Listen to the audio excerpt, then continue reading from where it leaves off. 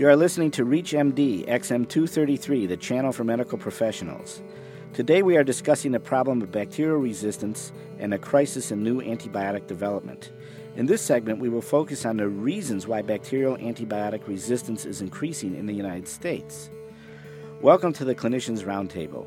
I am your host, Dr. Michael Benson, a clinical assistant professor in the Department of Obstetrics and Gynecology at Northwestern University in Chicago. With me today is Dr. Henry Masur, president of the Infectious Diseases Society of America. He is also chief of the Critical Care Medicine Department at the Clinical Center of the National Institutes of Health. Dr. Masur recently wrote an opinion piece for the Wall Street Journal calling attention to the dangers of growing bacterial antibiotic resistance and the problems with public policy. Welcome, Dr. Masur. Thank you for appearing on the show. Good. I'm glad to be here. I'd like to start with some basic background questions for you so as to give our listeners a better perspective regarding bacterial resistance. First off, what kind of numbers or incidence numbers or percentages are we talking about when it comes to hospitalized patients acquiring nosocomial infections? There's great variability from hospital to hospital and region to region in terms of resistance, but we do know several facts. For instance, with Staph aureus, more than 50% of the isolates in hospitals are now resistant to methicillin in most areas of the country. So that means that for staphylococcal infections, one has to assume that it's a MRSA rather than a sensitive organism. For gram-negative infections with Pseudomonas, Acinetobacter, Klebsiella, E. coli, in many hospitals, resistance to first-line drugs can be in the 20% to 50% range. What this means is that we have to look very carefully at the results of resistance testing to make sure that we have patients on the appropriate drugs. It also means that before we have those results, we need to have broad empiric regimens to cover all the likely possibilities in case we're dealing with resistance rather than a sensitive organism. What can you say about mortality? Have there been any nationwide estimates of mortality from these resistant bacteria? There are many studies that show that, particularly among gram-negatives, the more resistant the drug, the higher their mortality due to that infection in a given patient. And I think the reasons for this are twofold. One is the patients who tend to get resistant infections, particularly in the hospital, tend to be a sicker group of patients. And number two, when we run out of safe alternatives, we're using drugs that may have in vitro activity but are less effective clinically and sometimes have major toxicity problems. Have there been any estimates of cost of resistant bacteria? There's no doubt that whether one is talking about bloodstream infections, pneumonias, urinary tract infections, the cost of hospitalization goes up, not just because of the acquisition cost for the antibiotics, but clearly the duration of hospitalization goes up, the number of procedures that are needed goes up, so that the total cost is increased substantially in the tens and sometimes hundreds of thousands of dollars for each resistant bacterial infection that occurs. Are there patients that are particular risk for developing MRSA? Is there a subgroup of patients? Is it all hospitalized patients? Are there people in the community that are a specific risk? Are there any subgroups of risk that can be identified? MRSA is being seen both in the community and in hospitals, so that there's a community-acquired version and a hospital-acquired version.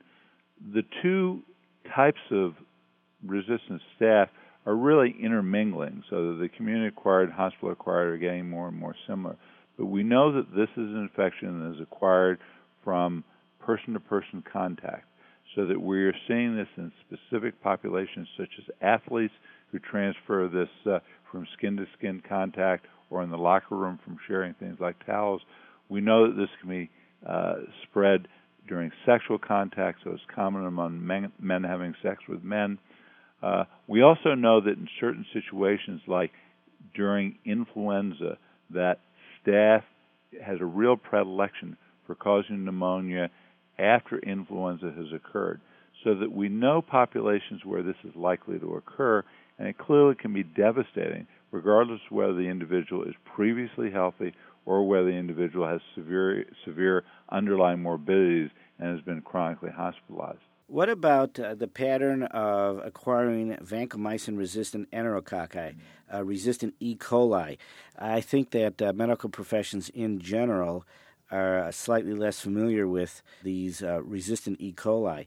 But are there populations that are a particular risk for this as well? The gram-negative infections, the Klebsiella and E. coli that we're seeing, are often seen in patients who are on antibiotics in the hospital. So there is selection by antibiotic pressure. There is transmission in the hospital, which we're desperately trying to reduce, but we know still occurs, so that it's the hospitalized patients, often on many different antibiotics, who are most likely to get these organisms. Vancomycin-resistant enterococcus is also a terribly common problem in many hospitals, and this again is seen in patients who acquire this in the hospital, often when they've been on quinolones, they've been on cephalosporins. These drugs select for vancomycin-resistant enterococci, and often then they can predominate and cause bloodstream infections, urinary tract infections, or even wound infections. If you have vancomycin-resistant enterococci, frankly, I'm actually lucky to know that vancomycin even treats enterococci.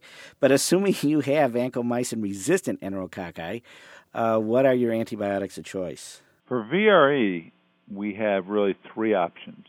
We have linezolid, which is an effective drug which has bone marrow toxicity, but has good penetration in most anatomic sites and is very effective. However, for linezolid and for the other drugs we're going to discuss, resistance is slowly occurring, so this drug is likely not to be universally effective for long. A second option is daptomycin, also a good drug with very little toxicity, has activity, but resistance is beginning to be seen. The only other drug that is often active is Synercid, a combination drug which has drug interactions which can cause severe myalgias in patients. It is probably a less desirable drug than either linezolid or daptomycin, but really those three drugs, Synercid, daptomycin, and linezolid, are the only drugs that are likely to be active against vancomycin-resistant enterococcus or VRE. The Centers for Disease Control recommends culturing at 36 weeks all pregnant patients and then administering penicillin to the 40% of laboring mothers who test positive.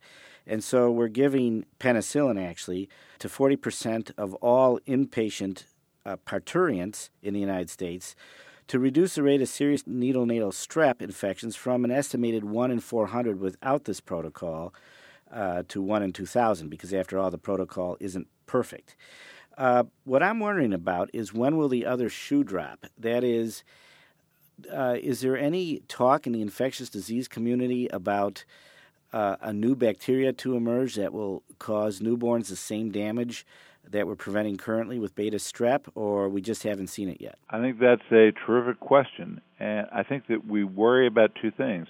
One is that the penicillin therapy will select out for a group B strep, which becomes less and less susceptible to penicillin, so that we'll need other drugs to reduce this disease. The other issue, as you bring up, is will we select for a different organism? That hasn't happened yet, but I think as we change human flora with the antibiotics that are used in humans and with the antibiotics that are used in animals, we're going to see new organisms emerging, and they will have new manifestations that we don't currently expect. So we don't see anything on the horizon that we can identify, but that doesn't mean that the scenario you described isn't going to happen. I know that the CDC gave deliberate thought to that. I was just wondering, because as far as I knew, nothing has happened yet, and my suspicion so far is correct. We just haven't seen any negative response so far. We certainly have many years of experience with this, so the good news is we haven't seen any adverse consequences yet, but it also brings up the point that when we let down our guard with surveillance, then we suddenly find we're in the midst of something that is a much larger problem than we ever expected. So we need to make sure that we maintain surveillance of pregnant women, that we do cultures, that we make sure we get an identification of any problems that occur in the mother or the neonate, so that we can identify what the organism is, we can identify a susceptibility pattern, and can identify a problem while it's still a small problem before it becomes a large problem. I have a very broad question that really goes to the heart of our subject matter. And the question is, why is antibiotic resistance among bacteria rising? Is this because we're overusing the drugs? Is it inevitable? Is it some combination or some other factor? No matter how much we try to restrict our antibiotics, I think we can expect that some resistance will occur. So that what we're trying to do is slow down the development of resistance. And we're not doing a very good job of that. We're not doing a very good job of that because we overprescribe antibiotics for infections that can't possibly be successfully treated. Many viral infections, which are not treated by antibacterials, are often treated with an antibacterial either because the physician misdiagnoses what the problem is, or more often the patient puts so much pressure on the physician that something be done. The physician prescribes something, even though there's very little likelihood that this can be effective. So we need more discipline by our patient population, and importantly, we need more direction from our physician population to use antibacterials appropriately. Because the more we overuse them, we know the more toxicities will occur, but the more resistance will also occur. But we also have to recognize that a larger looming problem is the use of antibiotics in veterinary medicine, in cattle, in sheep, in other animals. The use of antibiotics can increase the size of animals. It can reduce the wastage in herds.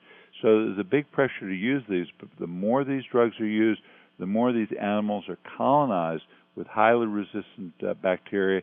And then when we acquire these bacteria, when we're handling raw chicken, when we're handling raw beef or lamb, if we then develop an intestinal infection, a urinary tract infection, we will be colonized with these highly resistant organisms, and then we will have human disease that is difficult to treat because not humans getting antibiotics, but because animals were given antibiotics. I think we have to seriously consider whether the economic benefits of using antibiotics in the veterinary situation warrants the toll they're going to take on human disease.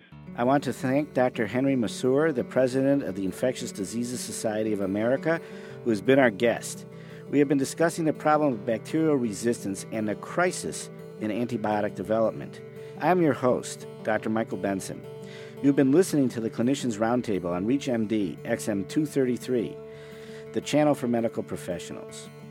Be safe. Be informed. For comments and questions about this program, send your email to xm@reachmd.com. Thank you for listening.